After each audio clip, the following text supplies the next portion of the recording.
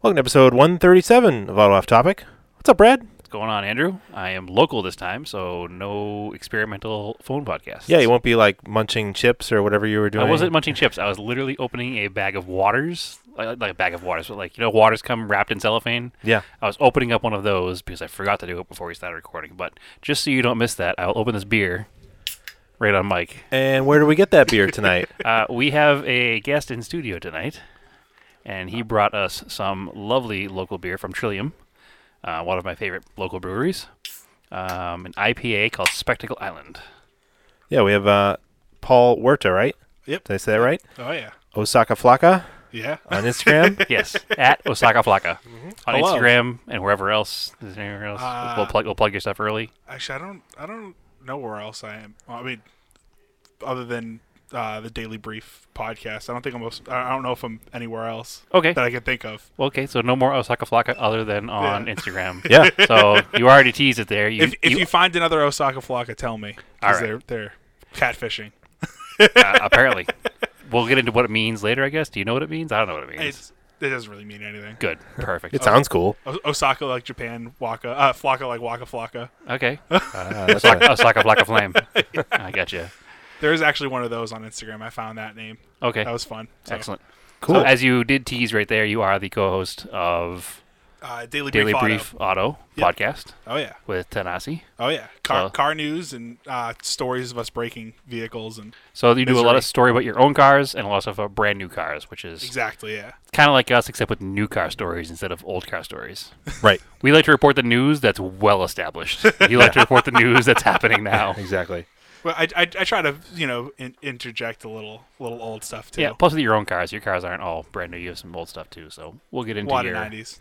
yeah, we'll get into your fleet Yeah. in a little bit. Yeah. I have down here wheel enthusiast, Yes, JDM Euro enthusiast. I do. Yeah. Yeah. More General car Japanese, enthusiast. I think, More yeah. Japanese. General car enthusiast. Drifter, but not like a vagrant. Like I do a lot of spinning out in parking lots. Excellent. fair enough. We did that too. Just we didn't do it sanctioned. Yeah. Photographer. I like your photography. We can talk about that. Yeah, film Interesting. photographer too, which is Yeah. Oh yeah. Yeah. different in this world of digital everything. Yeah. So I've been bragging about on here. I've been shooting more film lately, so right. It's fun. Even when you take a terrible picture, it still looks like Yeah. fun. and like the anticipation of like waiting for it to come back. It's stressful. I always I try to experiment and then I have no idea if that's going to work and then I never remember what I actually did when I experimented. So when it comes out, I don't really know what I did right or wrong. I should probably take notes. I'm afraid to go back to film because I'm not as good of a photographer because I haven't just done it as much as I probably should have, and I'm not very good with settings. The learning curve definitely was not as steep with digital, Right. so it gives you a better idea now with film. It was very hard to learn when you had film. Well, I remember because I actually took film in high school, Right. photography in high school. I failed it. Did you? Yeah. Excellent. And it shows. No. No, Fair enough. I don't think I failed it. I might not have gotten a great grade, but it wasn't due to the lack of being able to shoot a picture. It was more due to lack of effort because That's why I failed. that was me in high school. Yeah. I got C's in my photography classes because I liked doing the assignments that sounded like fun, and then Yeah. I didn't like doing the busy Yeah, work. exactly. So I Right. didn't turn in a lot of things. But Yeah. Don't ask me the Sunny F16 rule. I don't know it. I can't remember it. I don't remember that being a thing. So Yeah. there you go.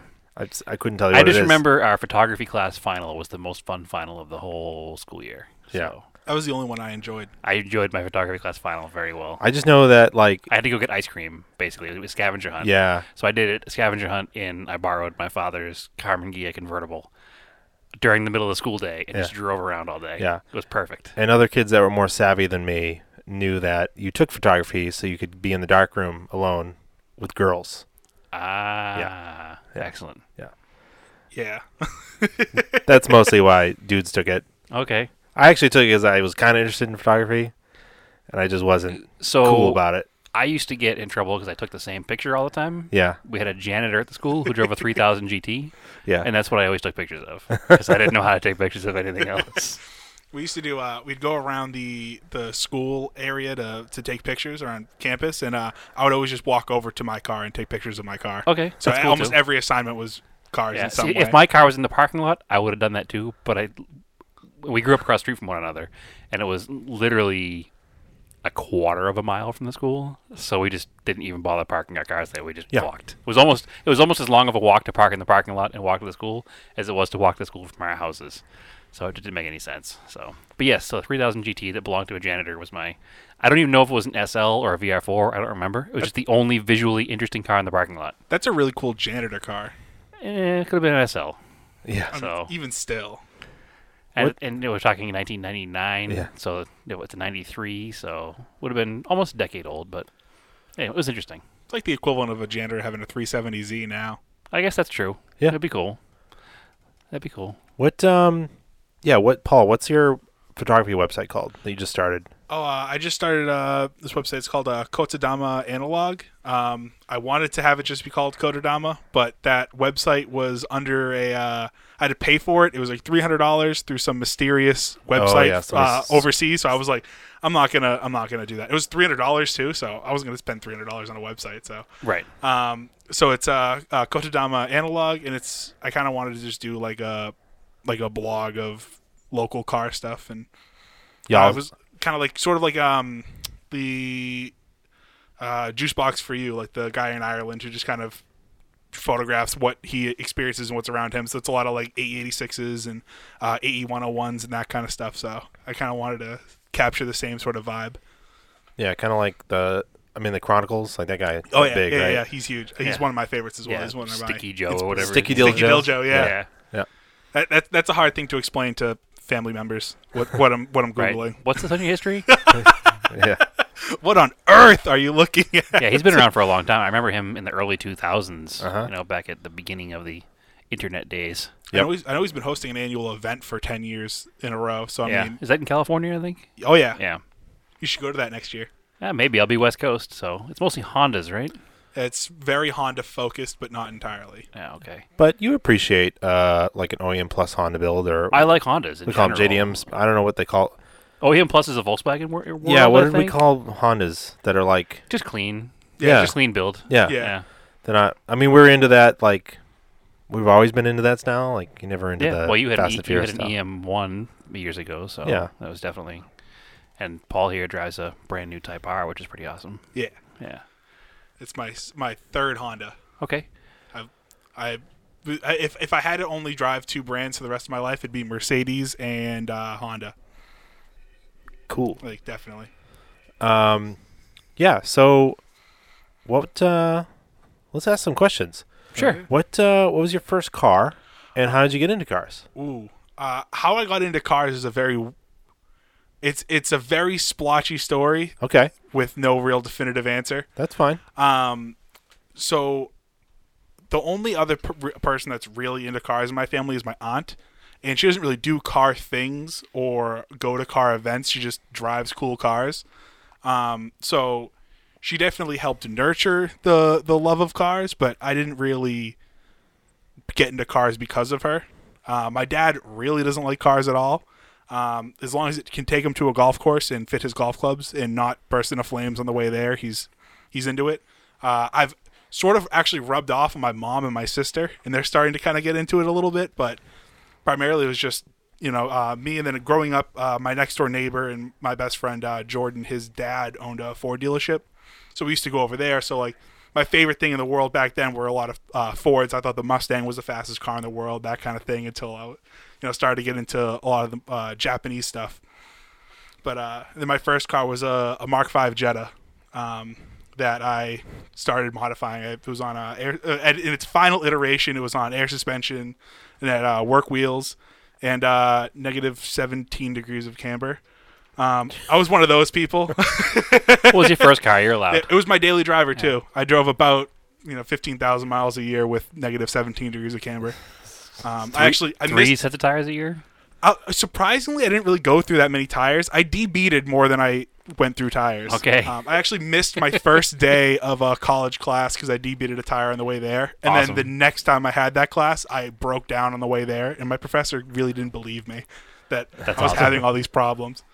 I had to explain to him what was going on, and he didn't really get it. So I think that's kind of a funny thing because I was also missing things with my first car, but it's because it just sucked. It wasn't because I made it suck. The best part about it though was I had issues with it being the way I modified it, but then it also just broke a lot being a Volkswagen. I had endless electrical issues with it. And it was a 09, so it wasn't like it was that old. Yeah, Mark V was kind of a low point, I think, in the Jetta world. Yeah, that was Oh, a weird. Yeah, that was a weird car between the Mark IV and Mark V. It was definitely not their shining moment of No, engineering they got prowess. better. Mark IV was like old school Volkswagen still. The late model, the late Mark IVs were a little troublesome, Yeah, but the early ones were pretty good. yeah. Actually, maybe I'm saying that backwards. Maybe the late ones were good and the early ones were troublesome. I don't remember. I was just thinking like the only time like debeated a tire was like rally crossing. Yeah, I've because debated quite a lot of tires. we never run camber either. No, Closest we ever came to a cambered car is driving my father's Spitfire. yeah. No, I and the most I ran was like -2 in my STI. Yeah. I- Well, your Honda wasn't. It was probably like So the back was a little bit. yeah, the front. I don't remember if I had the front set. Yeah. I mean, I've debeated tires even without the aid of camber. That's just the lifestyle I live. It's just really inconvenient breakdowns. Is it a tire stretching issue? Not really. I mean, sometimes. No. In all honesty, sometimes, but like not always. I debeated on the way to a car show once in my 240, and I had to call my mom to bring a spare wheel and a jack. She was not excited to get that call at 6:00 in the morning. No, but that's a good mom. Yeah. Fortunately, it was about 2 miles from my house where I broke down, so she didn't have to travel far. So your first car was a Jetta. Yes. All right. That's a decent first car, actually. It is a good first car. Yeah.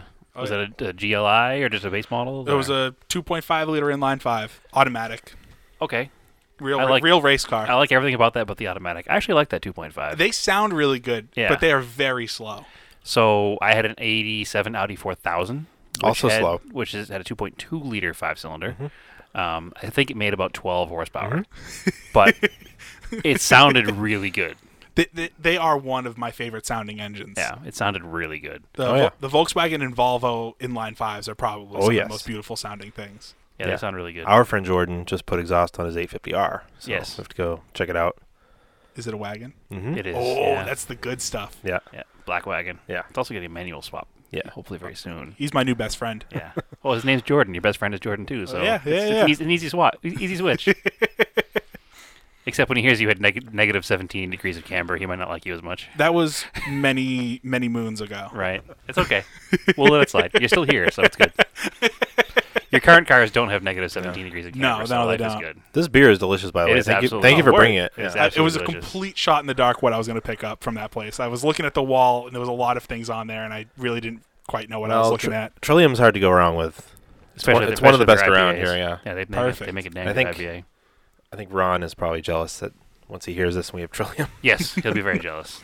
You'd be more I have- jealous. I live 5 minutes away from there. I have promised him Trillium when I come back out there. All So right. I promised him Trillium, and I promised him Heady Topper because he's not from New England, and he's never had a Heady Topper. So, not to call out one specific person on the podcast who's going to be getting beer from me, but I owe him because my car's in his garage. So if anybody's in Phoenix in about a month and you want some craft beers, Nope.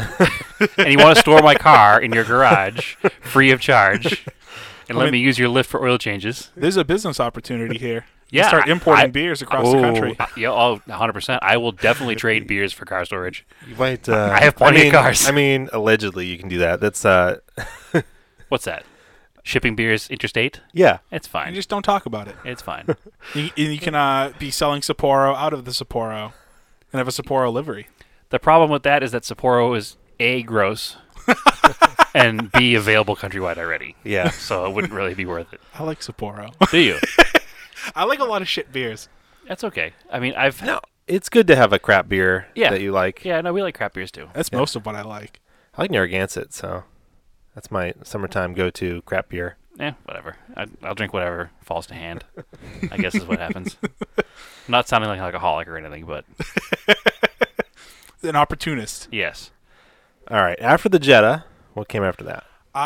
So there was a bit of a sidestep because during my ownership of the Jetta, I also acquired a 1996 Mercedes SL 500. That was my grandfather was the original owner of that car. It was actually the first car I ever drove. I was about 4 years old, and I sat on his lap and drove it around my front lawn. Awesome. My mom was not excited about that. Oh well.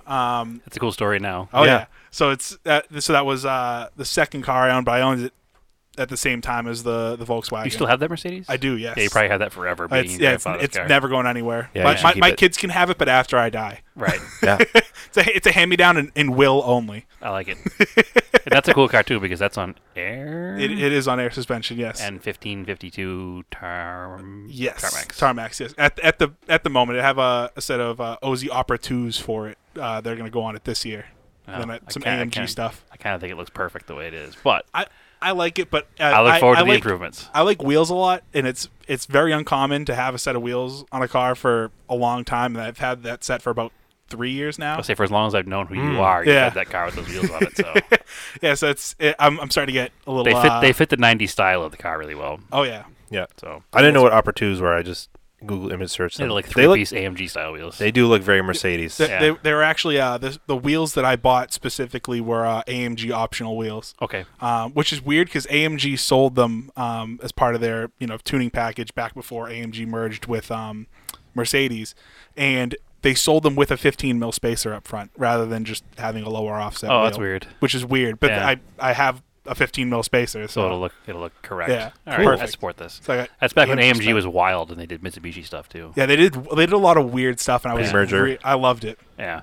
Both of us would probably love to have an AMG Galant. That's on my list of things I need to own at some point in my life. There's a couple for sale right now actually in Japan, but they're a little out of budget at the moment. There were a couple other AMG Mitsubishis as well. There was a Debonair. That It was, is what I'd want. That thing is wild looking though. It's not attractive in any way, shape, or That's form. why I'd want it. But I like it because of that as well. This also Yeah. has a V8, right? Debonair has a V8. I don't know if that particular car has a V8 Okay. or not. But you could get the Debonair with a V8 Some years maybe. because it's the only Mitsubishi that has like. Protea. Mitsubishi Protea was the V8 car. Yeah, okay. The Debonair I think were all V6s. Because a V8 for Mitsubishi is so rare that just having a V8 Mitsubishi here would be kind Well, of it's ridiculous. related to the Hyundai V8, Well, yes. which came in the. And- What was that big sedan? Was it a Genesis sedan or Yeah.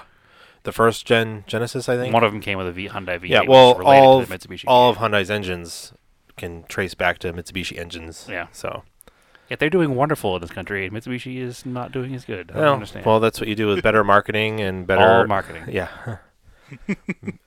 Basically, better cars. It makes me sad seeing Mitsubishi dealerships these days and the kind of things that they're selling right now. So I went to. I was at the Liberty Tree Mall in PB the other day. Okay. Super local topic, but like it's this really old, sad mall now that used to be like an awesome mall in the 90s. And it just struck me because there's also brand new Mitsubishis in there, like on display. And I was like, oh, they were cool in the 90s, and so was this mall. And like this works that they're just in here now. What's also really neat about that is that, again, going super local on trivia, Liberty Tree Mall used to have the Liberty Tree in it. Yeah. Which was like this giant plastic gray dead-looking tree that Yeah. never made any sense to me. But actually, right where that centerpiece of the mall is where the Mitsubishis are parked. Yeah. So it works out It's all well. come full circle. Yeah. Yeah. It all works out. My local Mitsubishi dealership, I think, used to be a Honeydew at one point. 'Cause the place is tiny. man. They don't have in that building. They don't have a service area or anything. It's literally just like a few salesmen, and then mostly not Mitsubishi's. What is the name of that dealership? They actually have no also idea. sell donuts to get. Honestly, probably Probably. I mean, that would get me to buy a car. part of the package deal. Yeah. Free coffee and donuts for life Yeah. if you buy a Mitsubishi It's here. a Dunkin' Donuts and Mitsubishi dealer. That'd be the most Boston thing in the whole world. Yeah, it really would. Yeah. Yeah. Oof.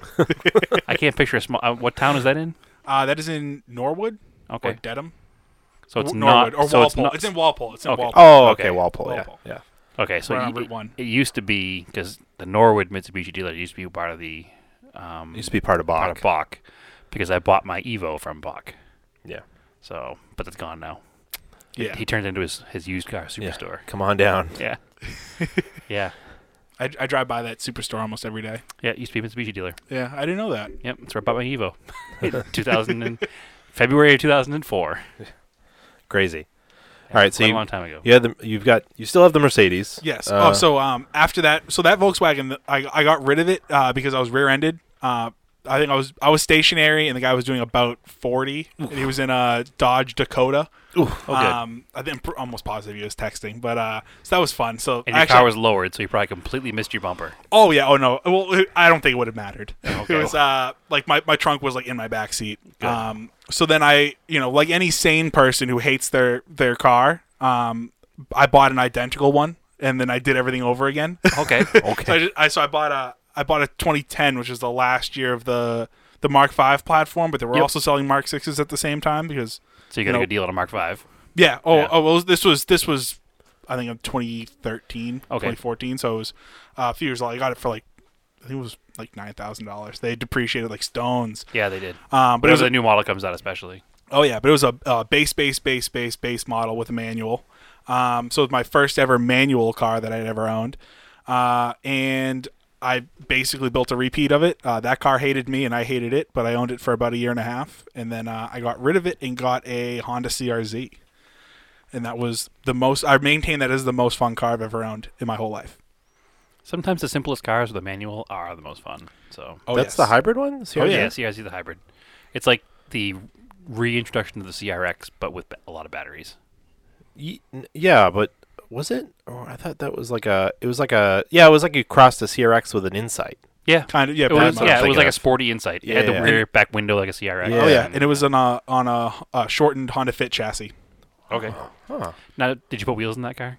So I had a set of Volk Monsters on it that I traded wheels off my Volkswagen to a friend of mine that had a 190E, but then he got an E36, and neither of us could use our wheels, but we both wanted each other's wheels, so we made the trade for that. And then I did a few suspension mods to it, and then a few engine tuning mods, and then I did autocross with it.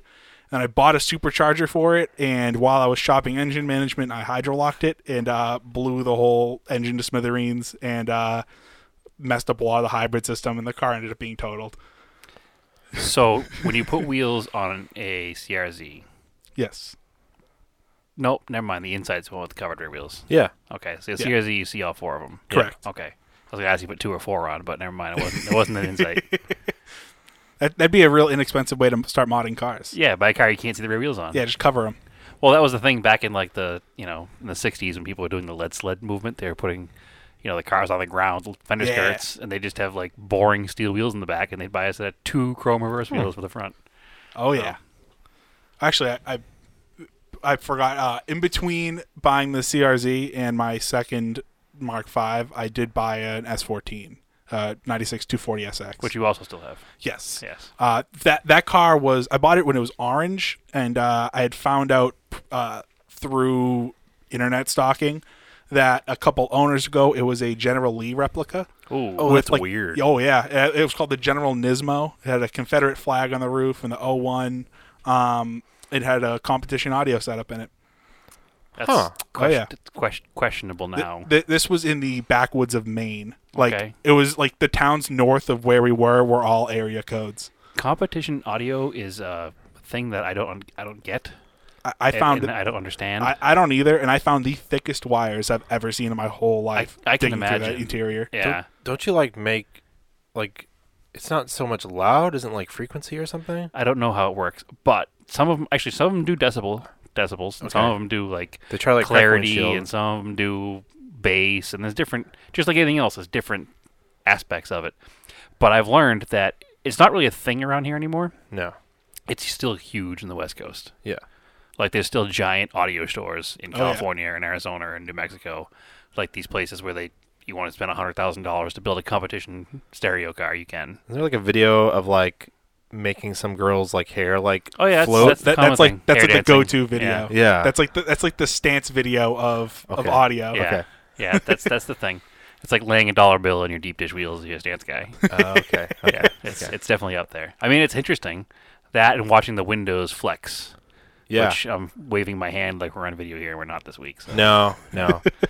Well, that one time the local shop over here had a open house they do every year, and they had that pickup truck with all the speakers in it. Yeah, it was like a transformer. and the bed stood up, Yeah. and my house is like a mile away from the we shop, could hear it and from I could hear it perfectly clear in my backyard. Yeah. After I left the show, like I'd still hear the music. It was really weird. We're like, it's really too loud here. We should leave. And we left, and he came back here. It's like, oh. Yeah, it was a nice day. I had This the isn't windows much open. any better. They're not going to be able to do this next year. Yeah.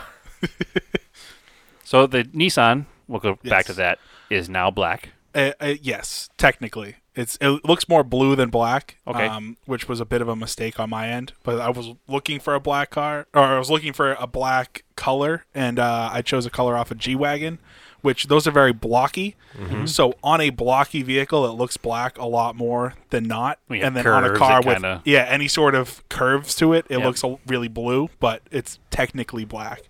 That I use that for drifting. But for the longest, I dailied that at one point, which it had solid engine mounts and blown coilovers. So that was a fun experience. I'd rather drove that than my Mark V. So that shows my love of the Volkswagen. So then I got the CRZ, and then that was my daily, and then I murdered that, and then I got a WRX, and then I also had a R32 GTR, which I own, Which you right also now. still have. Yes. Yes. I get too emotionally attached, so I just You're ruin like- my finances. You're in life. like me with good cars. Yeah. Well, I mean, you should look at them a little more closely before you say good cars. You're like me with cars that are better than my cars. Depends on who you ask. Did you Well- import that car or buy it already imported? I bought it already imported. I had a friend of mine who owned it for about a year and a half, and he was one of those people who's super meticulous with doing everything right. Mm-hmm. And then he had a kid, and he needed a responsible dad car, in air quotes. So he sold that to me for a really good price, and then bought an Evo 10, which was his dad vehicle for a while. Just have a super small trunk, but Yeah, I mean, it's got it's a safer car. It's got tie downs for baby seats. Yeah. So Yeah, it's not a '90s Nissan. Nissan. Yeah. yeah. It was pretty luxurious. It had the SST transmission in it, so it was a MR. Mm-hmm. Yeah. So yeah, very very I mean, very dadly. I get the logic. Yeah, I get it. I get the logic. That's like my kind of logic. If I were to have children, I'd buy a, which I'm not having children. That's not happening. But I would, buy one. Yeah. Unfortunately, my dad logic now is my daughter's going to be driving next year, so Yeah. the dad logic has to change a little What bit. safe, slow car can I get her? Yes. How many Corollas can I buy for $2,000? Yeah, exactly. Exactly. Safe, slow, reliable car. Yes. So yeah. And then I owned the WRX for a while, and then I ended up trading that in because it was out of warranty, and I was afraid of it because it ate a lot of oil. Okay. So it was a newer one. Yeah, it was a 15. It was the first year of the FA engine. So it was a great engine, but it did eat a lot of oil. And it started eating more oil, so I was definitely terrified of that. So about 150 miles before the warranty ended, I ended up trading that in for an SI because I missed Hondas. And then I never really loved that car, but I did like it. But I think it's the only car I don't miss, even though I had like Stockholm syndrome with my Volkswagens. You still miss them.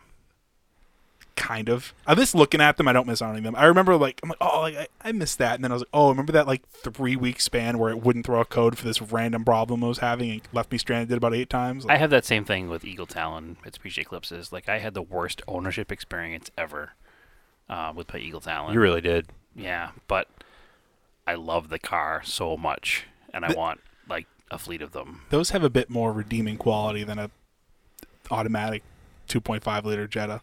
I guess. I know. Yeah.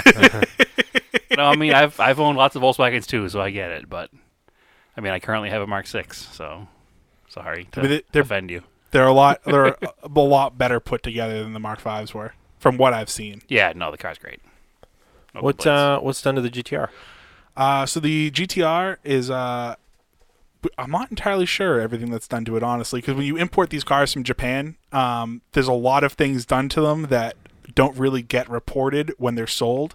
So like through a friend of mine that has one, he drove my car through a parking lot, and he was like, that is not a stock clutch. He goes, that is way more stiff than mine. So I sat in his, I was like, oh yeah, that is definitely not the same. So like, I guess I have an aftermarket clutch, and then it has like an aftermarket intercooler. But it's not branded, so I have no idea what it is. It had a high flow cat, and then it had suspicious signs that there was a cage in it at one point. So I'm not entirely sure what was done to it, but I do know I have. There's a few Cusco arms sort of splashed around. It's on coilovers, Super Pro bushings, and then pretty much just an exhaust and wheels after that, and then a couple little aero pieces here and there. But What wheels are on that? it is on Advan TC3s, which are one of my favorite wheels, I think. That was nice. Yeah. I ended up buying TC4s for the Civic, so we're gonna match. For the new Civic. Yes. Which is Type R for Yes, those listening. FK8. Yeah, I traded my SI in about a month ago for that. Yeah. I've already put about 2,000 miles on it, and I have a track day with it tomorrow. So when this Nice. episode goes up, you'll be at a track day. Yes. Awesome. Yeah, it seems to be like a lot of those Japanese imported cars are like kind of weird, so they just ship them out. Well, Japanese performance cars in Japan were always messed around with. People didn't leave anything stock. Yeah, So when they got rid of them, they would take a lot of parts out and sell them like you would here, yeah, and sell the car as quote-unquote stock. But you're never going to know if you have internal engine changes or Exactly. what Yeah. the car went through before or what parts were on the car before or any of that stuff. So I mean, it's just kind of the same as owning a car here. It's just if anybody used STI here, it'd be the same story. You wouldn't know what happened with that car. Yeah, because a lot of these cars, it's like their third, fourth, fifth, sixth owner, Yeah. and then it was imported to a different country. So there's Yeah. a lot of mystery surrounding what's done to them. The So. fifth owner's probably still looking for it. yeah.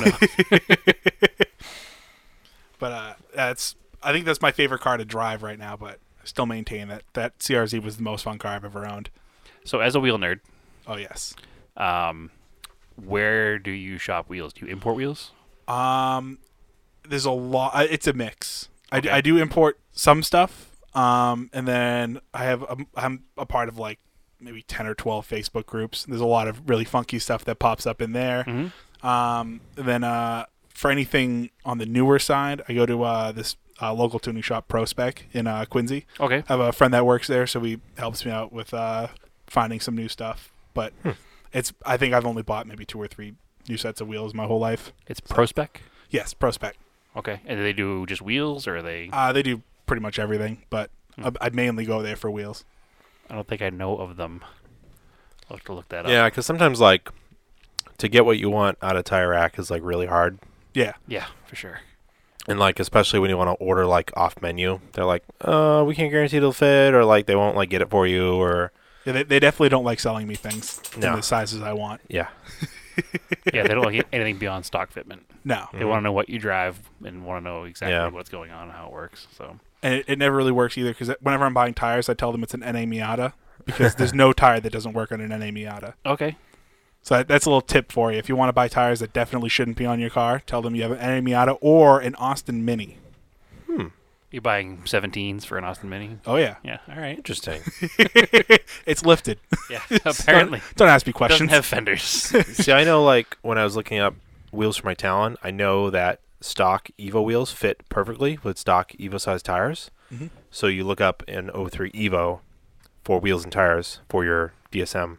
Yeah, I guess if you figure out what size you want, you could probably order things through a place like that Yeah. by telling them what that particular size happens to fit. Exactly. So I like it. That's a good trick. I never heard of that one. Oh, yeah. The best places, though, are the Facebook groups and then, like, cruising around Craigslist. Because sometimes, like, especially when you're looking for older wheels, the Craigslist is one of the best places in the whole world.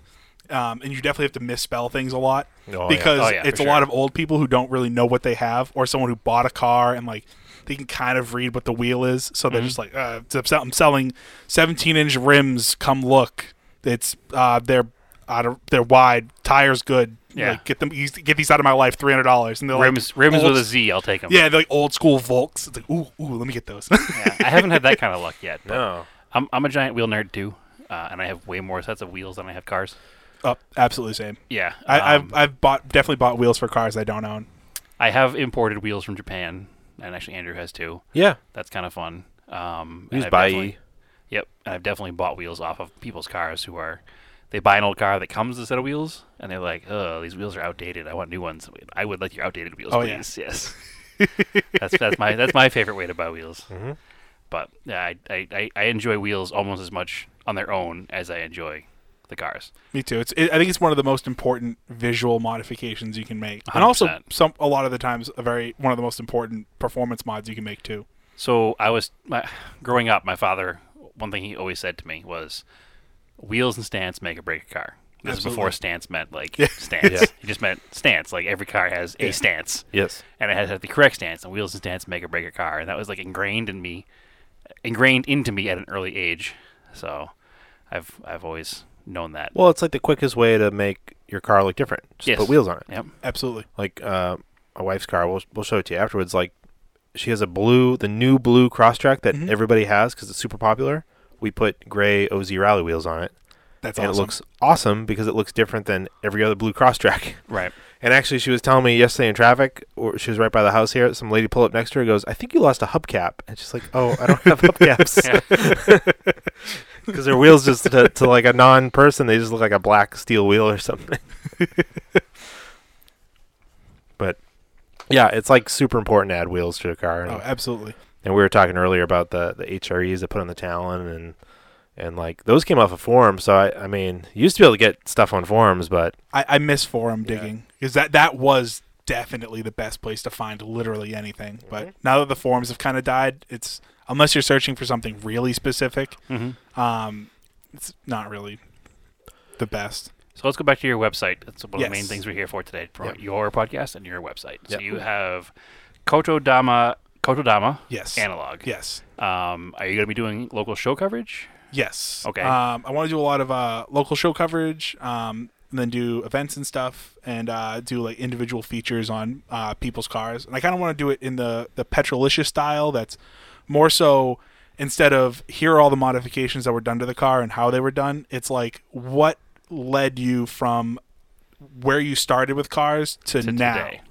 Yeah, exactly. Like so the first like individual feature I'm going to be doing is on my friend Steve's FC. Okay. And like I want to talk about how like, he used to have a super duper low Integra that had a bunch of camber, and then he had a lime green Mercury Capri Fox body Okay. that was I know like that super. car, actually, I think.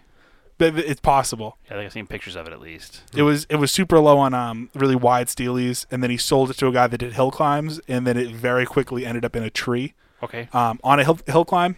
I think it was in two pieces, so it was a very brutal crash. Oof. But then so he went from that, and then he had the FC. So I kind of want to talk about like how on earth do you go from a super stancy Integra to like a more grip oriented FC and The same way you go from a negative 17-degree camber Jetta to a Type R yeah. Civic.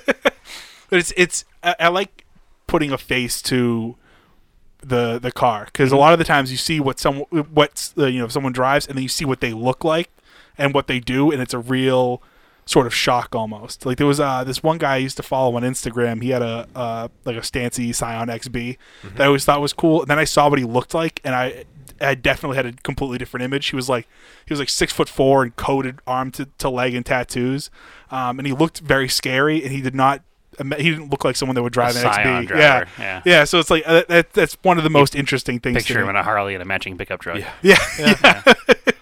Yeah, I got to you. that. That's funny. That's kind of what we do here, where we always ask our guests, like, what was your first car? What got you into cars? Like, Yeah. why are you into cars? It's always What fun makes to you a ask car that, guy? yeah. Because that's more important sometimes. Because if Or a car girl. if it wasn't for the people, there'd be no cars. Exactly. So I would like to know what's good with cars, and that's one thing I've always appreciated about Petrolicious as well, because their videos are they're gorgeous. Oh, it's the single best, Yeah. like most beautiful thing on the whole internet. As far as cars go, Yeah. I 100% agree. Maybe as far as everything goes, because cars are best. I mean, some of their cinematography is really like some of the best ever. They farm it out. I think they're not an in-house. Yeah, they hire some guys. Correct. I think they have like they have their tentacles in places with Different areas of the country Yeah. depending on what they're Yeah, going I forget what they. I definitely follow the guys that produce Tiger it. something. Yeah, I definitely follow them on Instagram too. Yeah. The production company. Yeah, there's a couple different ones they use depending on where they're going. And Petrolicious is petrolicious.com for anybody who's not listening, or their YouTube channel is just Petrolicious. So Yep. if you listen to us, you probably already know about them, but check them out because they're real cool. Especially where making stuff on YouTube has gone. To make anything on YouTube, to make money from it, you have to make it quickly and cheaply, so it doesn't have that production quality, and Oh, they yeah. spend more time producing it.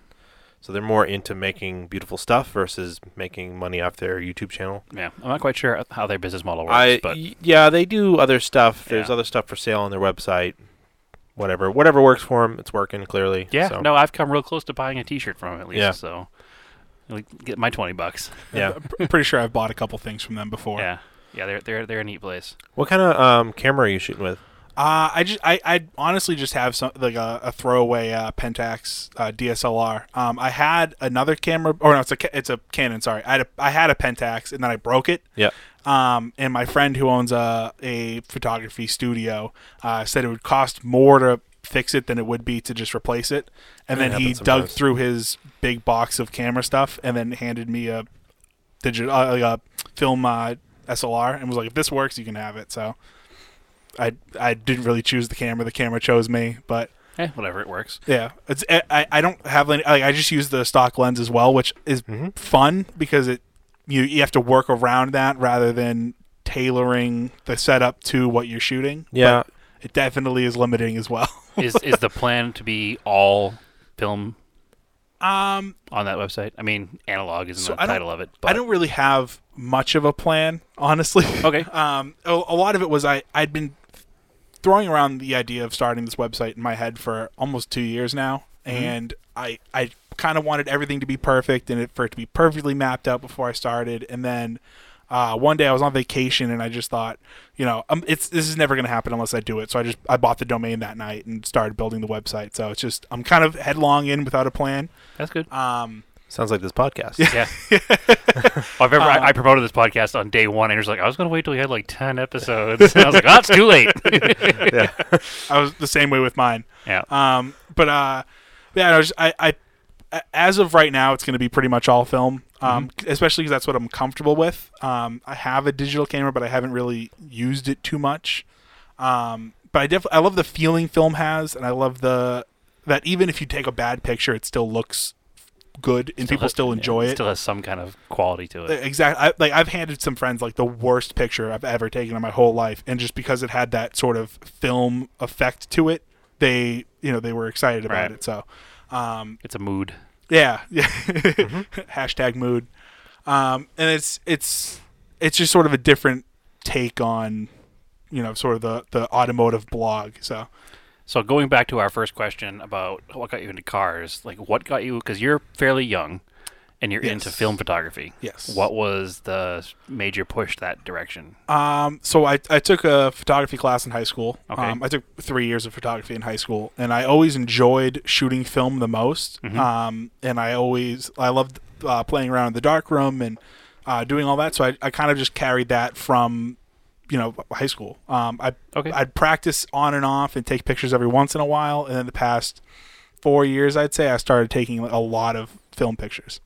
Especially now that I have a friend that has a photography studio, so it's really easy to get everything developed. So you can use his darkroom. Do you develop them yourself? I don't develop them myself. Okay. It's his setup's a little more commercialized. Yeah. It's not so much hand developing. Yeah. But that was the worst part. That's the part I didn't like. I hated mass developing stuff by hand, but it was fun to do like an individual picture. Yeah, if you're into it, some people are really into it. Like there's the part where you're like opening it up in the dark with like a can opener, and then you got to put it on that reel thing, and you do like the motion where you're moving your hands opposite and like reels it up, and then it's got to go on the chemicals, and like it's this whole thing. You remember way more about it than I do. Yeah, it's my least favorite was smelling like the chemicals when I left for the rest of the day. Yeah. Oh yeah. Yeah, especially when you hit photography like second period. Yeah. It's awful. I just said the best was first period photography. You smell like using the enlarger was fun, but that was like, I send out my stuff now. So yeah, I'm just surprised to see somebody who's your age in 2019 who's a film enthusiast there's actually a pretty big resurgence with it. Yeah, you'd be surprised. It's coming back quite a bit because it's more deliberate and it slows you down. So like digital, you're just like snapping away, and you're like, then you realize you're like, okay, this film costs like $12 now. And then it costs like another $12 to develop it. I better be good pictures. So I'm going to think about what I'm going to take a picture of first for a second here before I just snap the shutter. Well, and then again, digital photography became a crutch for me because I can take a picture and like, oh, it's washed out. I'll take another one. Now, to that end, what I'll do sometimes is I will use my digital camera as a proof, and I'll check the settings there. And I'll be like, all right, these settings worked in digital, then I'll flip them onto the film camera. I'll have some duplicates of film and digital, but it does help you in the moment check the scene if you're not sure. There's also some pretty good phone apps that do light metering? Similar, sort of give you a good idea of what'll work and what won't. Yeah. I got away from using the the OM2 that I had because it failed one day on me and it didn't advance the film or something. So I was like, eh. And I had this older, I still have it. I have this older Canon Rebel 2000 that I bought brand new, and that's what I've been shooting with. So if you've gone on our Instagram page and you've seen some of the film stuff I've been shooting, so I've been shooting with that, with just the basic Canon Nifty 50 on there, just to kind of limit you, and then 50 mil on 35 millimeter gives you like what your eye sees. It's very close to that perspective. So that's what those pictures I've taken and posted recently I really like. So The ones like Ektar film? Yeah, so I've been shooting, I don't know what kind of film you like. I like Ektar 100's color, and I think I've been shooting Fuji slide film. I think it's the Velvia 100 or the Provia. There's two different ones. I always get them confused. Or like Portra 160 is cool. Do you have a particular film you use? I shoot a lot of Portra and a lot of Fuji. I have the models written down on my phone somewhere deep in my notes because I always forget. Yeah. And I have definitely ordered the wrong film quite a few times. Yeah. So I definitely have to keep that in there because I can't remember all the names and everything off the top of my head. The kind. There's a kind of Kodak. Maybe they still make it, but it's black and white. You can shoot it, and then it develops in color chemicals. So like a 1 hour place can do it, and I've used that in the past. But maybe I should start shooting film again. It's pretty fun. It's fun. Yeah. I've been using our another listener, Throttle by Cable. Mm-hmm. You should follow him. He's a good follow. He shoots a lot of film. Picture behind you? Yeah, actually, yeah. He took this and he gave it to me. That picture's badass. Yeah. Yeah.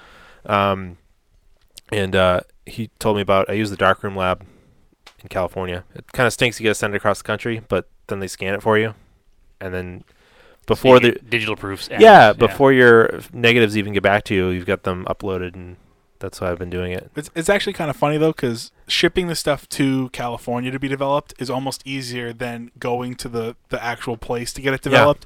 Because my friend's photo lab is about a half an hour away from my house, and I've been sitting on about 12 rolls of film for a month now because I like every time I can go, it's traffic, and I'm like, well, then the traffic's gonna be 45 minutes, and do I really want to do that? It's kind of out of the way. I don't know, but if I could just drop it in my mailbox and send it off, I'd probably get things done a lot quicker. It takes about a week, but it's pretty cool. Maybe I should pick up a couple rolls. Yeah, I still have the camera I used in high school for class. It was actually my father's old Yashica, so I'm sure it works just fine. As long as you gotta put new batteries in it for the light meter. Yeah. It might be hard to find those watch batteries now. Actually, it's an N cell, I think.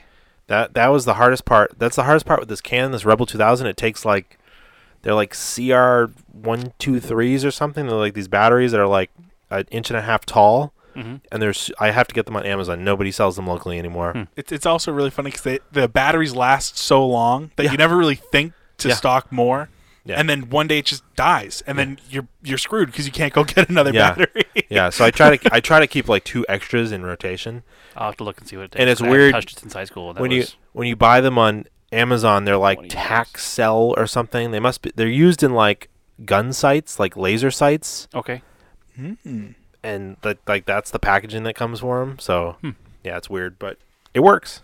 And if anyone wants to get into it, like one of the best places to get film cameras is like thrift shops. Yeah. And then eBay as well, because there's a ton of good stuff on eBay, and there's a ton of like gems hidden around thrift shops, because anyone can search eBay, but not everyone can go to your local thrift store. Mm-hmm. So you might be able to get a better deal there and snipe something a little quicker. Kind of have to know what you're looking at, though.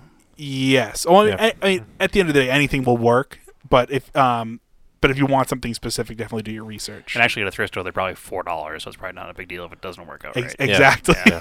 It's financially, it's worth the gamble just to see what'll work and what won't. And that would be kind of interesting. And some of the last gen film stuff before digital really took over, the cameras are very, very good. Yeah, like your Rebel. And that's not even the high end one. That was like a high end prosumer one. But I mean, there's higher end ones that still command a decent amount of money that like pros shot with at the time. Mm-hmm. But I think my Rebel 2000 is probably around $150, like to buy it. And then it fits.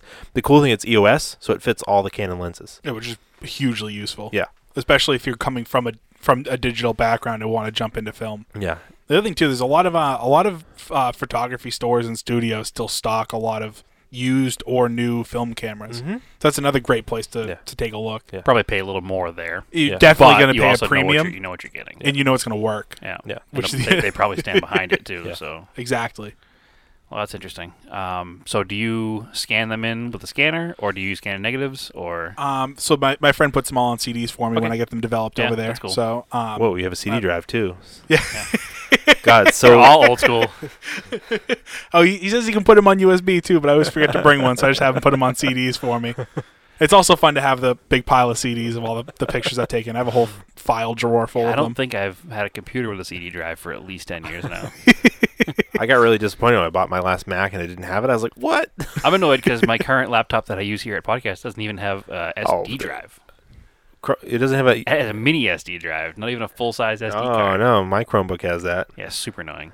I just bought a new laptop for the first time in like 10 years, and it has nothing, and it's very annoying. Yeah, everything's a peripheral now. Oh yeah. I mean, everything. It doesn't even have USB. It's just like the little Apple micro USB things that you have to plug in. You have to do an adapter. It's a Yeah, pain in the Apple ass. gets pretty bad with that. I have no idea what I'm doing with technology, so it's really stressful. So that's why you shoot film. Yeah, and that's why if you look at my website today and then you look at it next week, it might look different because I really don't know what I'm doing. So I'm Right. kind of changing things You as push the they wrong go. button and change the background color. Whoops. I have a cover photo on there, and you're supposed to click on the cover photo, which brings you to the blog or in the top left corner. And I wanted to do a slideshow instead. So I was like, oh, that's a fun feature. And then I completely totaled the whole website after I published that. So I had to go back Excellent. and undo everything and figure out what I did. So it's currently up right now. yes, yeah, it's And- currently and working it's- as far as and I it's know. spelled so everybody knows how to find it. It's KOTO Yep. DAMA and then analog. Yes. So Kotodama, pretty much as it sound, analog. And then there's an Instagram for it as well, which is the same. Okay. I'll share it on the Facebook page. Right. Excellent. There was an Instagram that was just Kotodama, which I wanted to have, and it was they had one post that was from like 2017. They had no followers, and they followed one person. And I tried to report that account a whole bunch of times, hoping it'd get taken down, and it never did, and it was really sad. But you have Kotodama analog is probably also your. Correct. Yeah. It's actually better to have, I think, the same, yeah. as far as SEO goes, so people can find you. So you said you were doing a track day tomorrow. How often do you do track days? So I do drift events a lot more than I do Okay. like grip track days. Okay. This is my second SCCA track night in America Awesome. type deal. And I've done some autocross previously, but I try to drift as often as possible. I was Cool. actually last weekend I was at a drift event, so then this week I'm What going to was be at the last same weekend? track. Lock City? It was Lock City. Yeah, it was a drift clinic, Okay. which Is was a that- lot of fun. Is that at Thompson in Yes. Connecticut? Yep. The Thompson skid pad. Yeah. So what's really cool about Thompson is that like in our lifetime, I thought we were never ever going to see more racetracks open up in New England. Like I thought that was dead. Like mid 2000s, no more racetracks. Then like the end of the 2000s, Palmer came back, Thompson revived their stuff, and then Lime Rock's like, oh, we're getting on this, and like Lime Rock does a bunch of events for like amateur stuff now. Canaan's starting to come up Oh, too. Canaan, yeah. Because I know SCCA's sort of gotten their mitts on it, and they're doing some track nights in Americas up Yeah. there, and I think they're doing time trials as well. Cool. And there's a private track up in Ospey now, like a Ooh. club. I don't know about that. That's The Tamworth one? yeah, Is that just like Tamworth Motorsports Park or something like that? something like that. I forget the name of it, but yeah, it's like it used to be a ski mountain, and they don't get enough snow there. And in the 70s, they like closed, so now they built like a track on the side of it. It's called Club Motorsports. Club Motorsport. Oh, I have it was heard so of easy. that. Yeah, No. couldn't think of it, but yeah, I've seen like promotional videos from there. I think there was a video maybe Team O'Neill did. They like drifted the course before they paved it. Mm-hmm. They did all it the was all gravel. dirt, yeah. So that's pretty cool. Actually, speaking of Team O'Neill, they recently took up New Hampshire's sort of drift community. Oh, yeah. Because Club Loose used to be the go-to, or Club Loose North Yeah. used to be the go-to, but that folded up last year. So now Team O'Neill, did it and then really? there's a local, so Team O'Neill, and then there's another local drift team that's name escapes me at the moment, but Yeah. they run events up there now. Yeah. At Team O'Neill? No. At New Hampshire Motor Speedway. Oh, okay. Yeah. The same location, same skid pad, and then I think they use the lower course as It's- well. So the stuff like you'd never seen drifting before. We're talking about this off air first, but when we went to Atlanta, Race Wars Drift? probably That's what comes up. when we went to Road Atlanta for Grid Life, you actually got to see like pro level drifting. Yeah. Like it's crazy, right? Like it's so awesome. Oh, is that out of control? Did you see that? And we were watching the guy with the drone, and then we watched the drone video like a month later when he edited it. You've seen the video, and he recently did one at Long Beach that was like crazy awesome. But anyway, yeah, it was like that was the first time. Like I went to like a couple drift events at NHMS, and I was like, this is cool, and I was taking some pictures and getting some practice in with like pans and stuff. And then at like Hut Import Nights, they had Ryan Turek come because he's from New Hampshire, and they drifted the oval. Mhm. And like when he did an entry at like 100 off the main straight into like turn 1, I was like, I get this. Bananas, this is yeah. cool. Like when people do like high horsepower, super fast drifts, like that's awesome. And now like I hear like the drift cars are like 1,200 horsepower now. It's insane. Yeah. So I have about a tenth. yeah. Yeah. Coming up in New Hampshire later this month at NHMS Yeah. is an event called Race Wars Drift Yeah. times Sound Wars in London. I think Race Wars is an event that they do, and they host drifting exhibition. Drifting by Gig Motorsports. Is that the new club? Gig is another what's what I'm looking for, like a faction that does, or another. I mean, this company doesn't that sound does like drift our events. kind of event, No. but No. I mean, they partner with a lot of other events. Like they do for Toyota Fest at Thompson. Gig hosts a drift event for that, and I think Honda Day as well. Cool. which is bizarre. Yeah, which is really bizarre because I don't think I've ever seen a Honda at a drift Okay, event. so the new thing at NHMS it looks like is Northeast Drift. I'm pretty sure that's it. Yeah, Northeast Drift Company. We should try to get you to Thompson before you leave. It's pretty cool. Yeah, I will. There's actually now is the time to do it because the Lock City guys that host the Thompson, or the majority of the Thompson drift events, have recently announced that for this year they're going to be doing a street legal drift series, as well as a like a feeder series into the competition drifting. So I think it's the weekend of the 18th. They're going to be doing these events. So it's going to be one day they're going to be doing NASCAR at the same time they're doing drifting. So it's going to be mayhem. But they're going to be doing skid pad drifting, and then they're going to be doing these competition series on the road course. So if you're going to check it out at Thompson, that's the time to do it. Yeah, definitely like watching full course drifting Okay, is like pretty crazy. so going back to amateur level stuff. Yeah. Mhm. Northeast Drift Co., so Northeast Drift Company. It's northeastdriftco.com. Has their first event, second event this year is actually a week from this week, so weekend after this, May 19th, Mhm. at New Hampshire Motor Speedway. Mhm. So if you're looking to check out local amateur drift stuff, that's where to go. Yeah, I follow a bunch of local drifters on Instagram, and Yeah, I have a couple of Facebook friends that go to Lock City and stuff. And there's a lot of women that do it too. Yep. Which Yeah, is cool. there's a lot of women. Yeah. it's funny, women in motorsports in New England seems to be. Women in rally and drifting is Yeah. probably for whatever reason, maybe because they're newer sports in America, they're less established, they're more opening, Less of a boys' club. more open Yeah. to other people, which is very cool. So, I think drifting and a lot of the amateur rally stuff is a lot more welcoming in general for learning. And for amateurs in Yeah. general, yeah, regardless of gender. yeah. So I mean, especially because a lot of the grassroots drifting isn't a competition, so it's even more welcoming. It's- where it's like you're not going to be graded on it. it's like the best way I heard it described. It's like if you're watching people at a skate park, like that's basically what it is with cars. It's just people that just go out and they're just like run some drift runs and then like just like thrash a bit, and then the next person goes. Like it's not like a competition. It's If just you have like a rear-wheel drive car, you can just go enjoy yourself. yeah, you're just hanging out and you're just like really bring a helmet and have fun. yeah, exactly. We've always discussed doing one of those drift days but we just haven't followed through with it. It's definitely worth it to give it a try. There's a nice Durbin maroon vehicle that maybe should be used for that. As a white one, it's probably better Yeah. use of it. Yeah.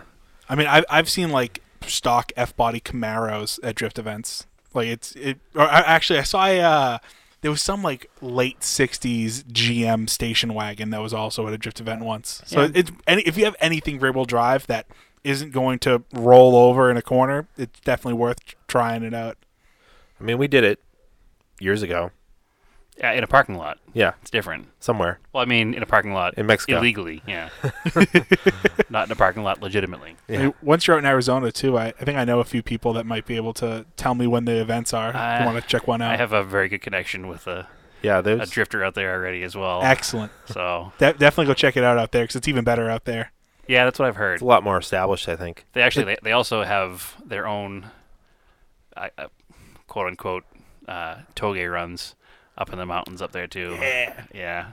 I'm looking forward to doing some of that. I'm actually surprised that there isn't any pro level events that come further north up here than New Jersey, really. Yeah, the wall at New Jersey is Yeah. pretty much the furthest north they come. That's something I keep meaning to go is to check out New Jersey because I hear it's pretty crazy.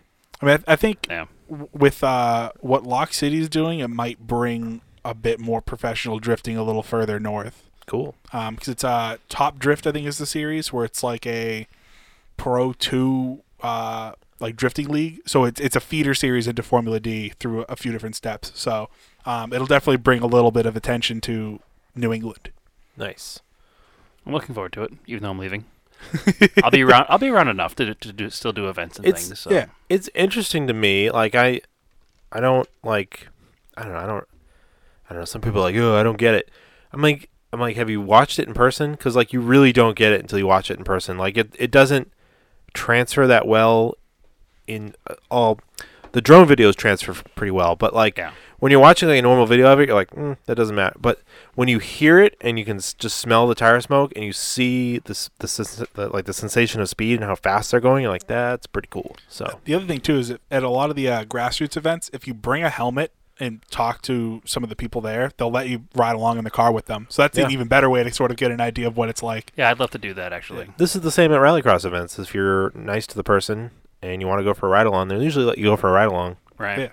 So Which is, I mean, the best way to sort of get an idea for it is to actually get in the car and ride through and watch the driver, doing it. Because there's a lot more hand motions and a lot more, footwork than you'd think in certain ways and a lot less than you think in other ways. So did you do anything to it was an S13 you have? 14. S14. Did you do anything to it for drifting? Is it? Not really. It's on coilovers. I got rid of the blown ones that It looks like a the drift car car. with. Yeah. Yeah, it's just pretty much just coilovers, a big body kit, wheels, and a two-way LSD. But it's not like a missile car. No. No, I don't really like the whole missile car culture. I hate everything about that. So even disregarding the fact that I don't think any cars deserve to die. Right. So like watching people purposely kill cars really hurts my feelings. Especially cars that are 30 years old and aren't being made anymore and have survived this long. Even if it's all a Baron, like something that doesn't really have much redeemable quality, or like an old Once it's old, it's or an old. old Sebring, it's like still it makes me sad. So like that makes it. But then also I like to take pride in what I drive. I mean, I like to joke that they're shit boxes because sometimes they are very much shit boxes. But like you're preaching to the choir. But like I still want to do my best and have the best, have my car in the best condition I can have it. And it's more fun to watch a nicer vehicle drive around than it is to watch a shitbox. Yeah. I agree, and it's more fun to watch somebody who knows what they're doing, or at least looks like they know what they're doing, have a good time, get good angle. I don't need to see you within a millimeter of the wall. I think it's also really a lot more amazing when you can drive really aggressively and have your car not beat up. Right. Because anyone can crash into each other and smash off walls, but it takes a bit better of a driver to not do that. This is the same argument that we famously have all the time against lemons. I don't like lemons racing for the same reason. It's just it's I'm just not that into it. Yeah. I'm not that into it for like how much it costs. It's not that cheap. Maybe it was in the beginning, but it's not that cheap anymore. Which is kind of a bummer because it's coined as being a cheap racing series. There's no such thing as cheap racing, but the problem is like you might show up to a Lemons race and either you paid for a seat or you paid a bunch of money to make this car Lemons worthy, and then you get there and the thing breaks and you maybe get like an hour of driving. It's a lot of money invested in weirdly not very investable cars. Yeah, I'd rather, if you really are after seat time on a track, just do a track day. Yeah. In your regular car. Yeah. Yeah. I'm doing it my daily tomorrow. Right? Yeah. I won't give out your last name and tell your Honda warranty guys. If you're afraid of tracking your daily driver for fear of Buy a $1,000 Miata. Well, but there's also a lot of insurance companies that'll do track day insurance. Oh, really? Yeah, so that's a new I thing bought. now. They buy it by the day, or you can buy it in packages where you do 3 or 5 days. But I bought mine through Haggerty for tomorrow. It was $160, and I'm covered That's for everything. Downright affordable. Yeah, Yeah. yeah, it's $160 for the whole day. If anything happens to my car on track or in the pits or anything within the motorsport park before I hit the main road, I'm covered. Haggerty's making moves. I Yeah, like they are. they're going after younger people. They're going after enthusiasts. It used to be really cool. difficult to get Yeah. Haggerty insurance, but they're opening up. They realize lot where the of- money is. Yeah. Yeah, they're also realizing that a classic car isn't something from the 50s and 60s exclusively. That was the problem because they wouldn't insure your Galant, right? That was Grundy. Grundy wouldn't. Okay. So I do not have Grundy anymore. Right. I have a friend with an R32 that had a lot of issues with Grundy as well. Yeah. Yeah, and our other friend who has a Mitsubishi Delica van had issues. I think it was. I have Grundy American as well. Collectors now, but I may switch to Haggerty. We'll see. Also, another important thing to note, I talked to Haggerty on the phone, and they do not tell your insurance company that you bought track day insurance. Oh, even better. Yeah, so if it comes down to it, you can say, look, insurance company, I was trying to not do insurance fraud, and I bought special insurance for today. Right. I mean, I feel like it shouldn't. I don't know. I don't think it should matter, but it does. That's like a individual rights thing. It's like my insurance company has sent me a picture of my car drifting and asked what I was doing. Really? They asked if I was competing in speed racing Yeah. or driving in any competition. Now, is 'Cause that just due to like the social media and they search you, or I don't know, because my Instagram, the Osaka Flaga one, isn't. I don't have my real name on there. right? I would. I mean, one thing, like a quick thing you do is before you go to like autocross events or any of these events, just pop your plates off. Yeah. Oh, actually, it was a front 3/4 photo, and Yeah. I don't have a front plate. And I had a helmet on, and it was from the right side of the car. Well, then so how I do they also prove was. it? I have no idea. They Yeah. probably can't prove it. They but can't prove they it. probably do. They probably have some kind of a logarithm that like searches your name in registrations for these events. It doesn't matter because you can be like, well, I have another one. Yeah. I have another car. The only problem though Prove is it's the VIN. You don't register your VIN for these events, so no, but the problem was our insurance agent that we deal with is also the same guy we deal with for a lot of our businesses, and my parents are going to be having a personal meeting with him, and he is going to be at my house, and that is where the vehicle is. Oh, okay. So I couldn't exactly lie because he's going to come over and be like, dude. Yeah, I have that same issue. But I think as long as you're not competing and you're not like in a time trial event, you're not timing your laps or going for a racing license, they don't really care. My thing is that it's off road. It's not on the road, so like the insurance doesn't matter anyways. Exactly. I think another fear that they have though is you're going to crash your car on the track and then push it tow into a it to the ditch. street. Yeah. Well, I'm Which sure happens all the time. Yeah. Right. And people are assholes like that. I wouldn't do that. I'd own my mistake, but yeah, people do that because they're. The biggest problem now is everyone has a GoPro in their car and Yeah. everyone has phone cameras. So if you crash your car at the track, there's a very high probability the pictures will be on Facebook later. Yeah, I've dealt with this in the body shop realm of things. Somebody crashed a car on a track day, and then I know what happened. Like, oh, I hit, a guardrail. And I'm, Sure. But that guardrail was at Thompson. I know what happened here. I'm not the insurance company. You don't have to lie to me. So, I watched a GTR go into the wall at Lime Rock. I Oh, was there- jeez. I was there a couple years ago watching a track day. Yeah, I think he came down the downhill, and then like it's like very similar in Forza. If you like lift in the downhill or you mess up, the car just goes into that wall by the pits. That downhill corner is brutal. Yeah, at Lime Rock. yeah. Oh, the one going to the main straight. So coming down the hill, going to Yep. the main straight, Yeah, the right hand. it's literally just like in Forza. If Yeah. you let off the throttle or you mess it up, like you go right into the. We watched a guy get killed there a couple years ago. Jeez. So Yeah. no good. Yeah, You he was in that. He was in like a He was really in old a car. vintage race car. It was a '30s race car, but still, it was. Was it at that the close. Historics? Yeah, That's one of my favorite events. Yeah. we go every year. Yeah. I'm writing coverage of it right now. Oh, excellent. Yeah, that's a great event. We were there last year too. Oh, yeah. I bought a set of Hayashi 13s and a set of Techno Magnesios. Really? Oh, yeah. Wow, They're- swap meet area? Oh yeah, $40 Wow. for all 6 wheels. What? Or well, there's 3 full Hayashis and then 1 lip barrel combination with no face, and then there's a pair of Techno Magnesios. But all 6 of those were like $40. The guy had to pinky promise the guy. Literally, he made me pinky promise him that I wouldn't put them on a car though, because he didn't trust them, especially the magnesium ones. You should sell them to somebody else and not make the same promise. Well, I have many cars that those will fit. I mean, don't do a track day on them. Drive to. They're fine. Yeah, they're probably fine. I mean, they age out after a while. Like, I mean, they're fine for driving to like the local car show. yeah, I wouldn't do a track day on my HREs Right. because I'd be afraid those would fall apart. But like, just driving to like Cars and Coffee, totally fine. 100%. Yeah. Well, maybe not in Boston. Just fine. Oh, yeah. So before we get too deep here, there is a Cars and Coffee at Lars Anderson on Saturday Saturday May morning. 11th. That's the first one of the season there. We're going to go because it's going to be a nice day. I don't know if you're going to go. I want to go really Yeah. bad, but my sister is graduating from college. All right. So That's an I important life can't- event you yeah. should participate in. Yeah. Support her. And I then guess. and then on Sunday, if the rain, it's supposed to rain, unfortunately, around here, or the podcast, the 12th, that is our Southern New Hampshire Cars and Coffee that we participate with at the Coffee Factory in Salem, New Hampshire. That we'll see how the weather is.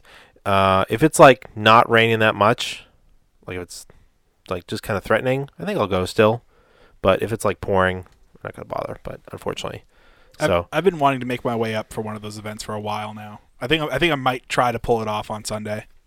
we'll see. We'll see how the weather is. This is for our Cars and Coffee? Yeah, We're talking about? Yeah. Yeah. I'll be there rain or shine, but it's early weather reports are like it could go either way in the morning. it looks like it's going to definitely rain in the afternoon, but the morning is up in the air. Yeah, So so it's we'll Mother's Day too, but it's early enough. Shit! No, I definitely won't be there then. It's Yeah. early enough in the morning that you can do your thing with your mother in the morning and then in the afternoon. Yeah. You'd be done with the car show in the morning in time for brunch yeah, or lunch or yeah. dinner. with Like your we mom. have afternoon plans for Mother's Day, so I was Yep. gonna go up in the morning. Well, it's funny because I actually asked my parents. I was like, "Hey, what do you guys want to do for Mother's Day this year?" And they're like, "Oh, we don't really know." I was like, "All right, since you can't be committing to anything, how about I tell you I have plans in the morning and we make it for at least afternoon?" And they're like, Yeah. "All right, that's fine." All right, So- cool. Anything else? I got nothing else. I'm gonna get some project car updates. We'll probably save it for next week because we've already gone Yeah, full episode here. yeah. Plus, we'll have more updates next week. Yeah. Because hopefully the car will be back on the ground We and might running. even do a bonus episode. We'll see. We'll see. We're feeling a little. We'll see how. Bored during the day. Yeah, we'll see how it works out. Yeah. So, Paul, anything else you want to replug your stuff again? Check out the Daily Brief Auto podcast. It's me and my friend Thanasi. It's mostly new car news, and then we talk about our own car stuff. We have I'm out in Boston. He's out in California, so we get a pretty big span of stuff we look at. And then all the new car news that you probably care about, and you don't have to read the stuff that you don't care about. And then we also have a Facebook and an Instagram, which are of the same. It's daily_brief on Instagram and facebook.com/dailybriefauto. And then my own stuff is Kodadama Analog. It's KOTODAMA Analog, which I always feel like I'm spelling it wrong every time I do because it seems not ANAL. Yeah, the double A Yeah. and then ANAL. Yeah. Yeah. But so Kodadama Analog, and then my own personal Instagram is Osaka Flocka. Osaka like Japan, Flocka like Waka Flocka. Awesome. As always, you can follow us, Auto Off Topic Podcast, on Facebook, Auto Off Topic on Instagram, me, Ray Sinang on Instagram. Brad, where do they find you? Oh, my now infamous name of TSISS350. Cool. All right. As always, keep cars analog and aim for the roses.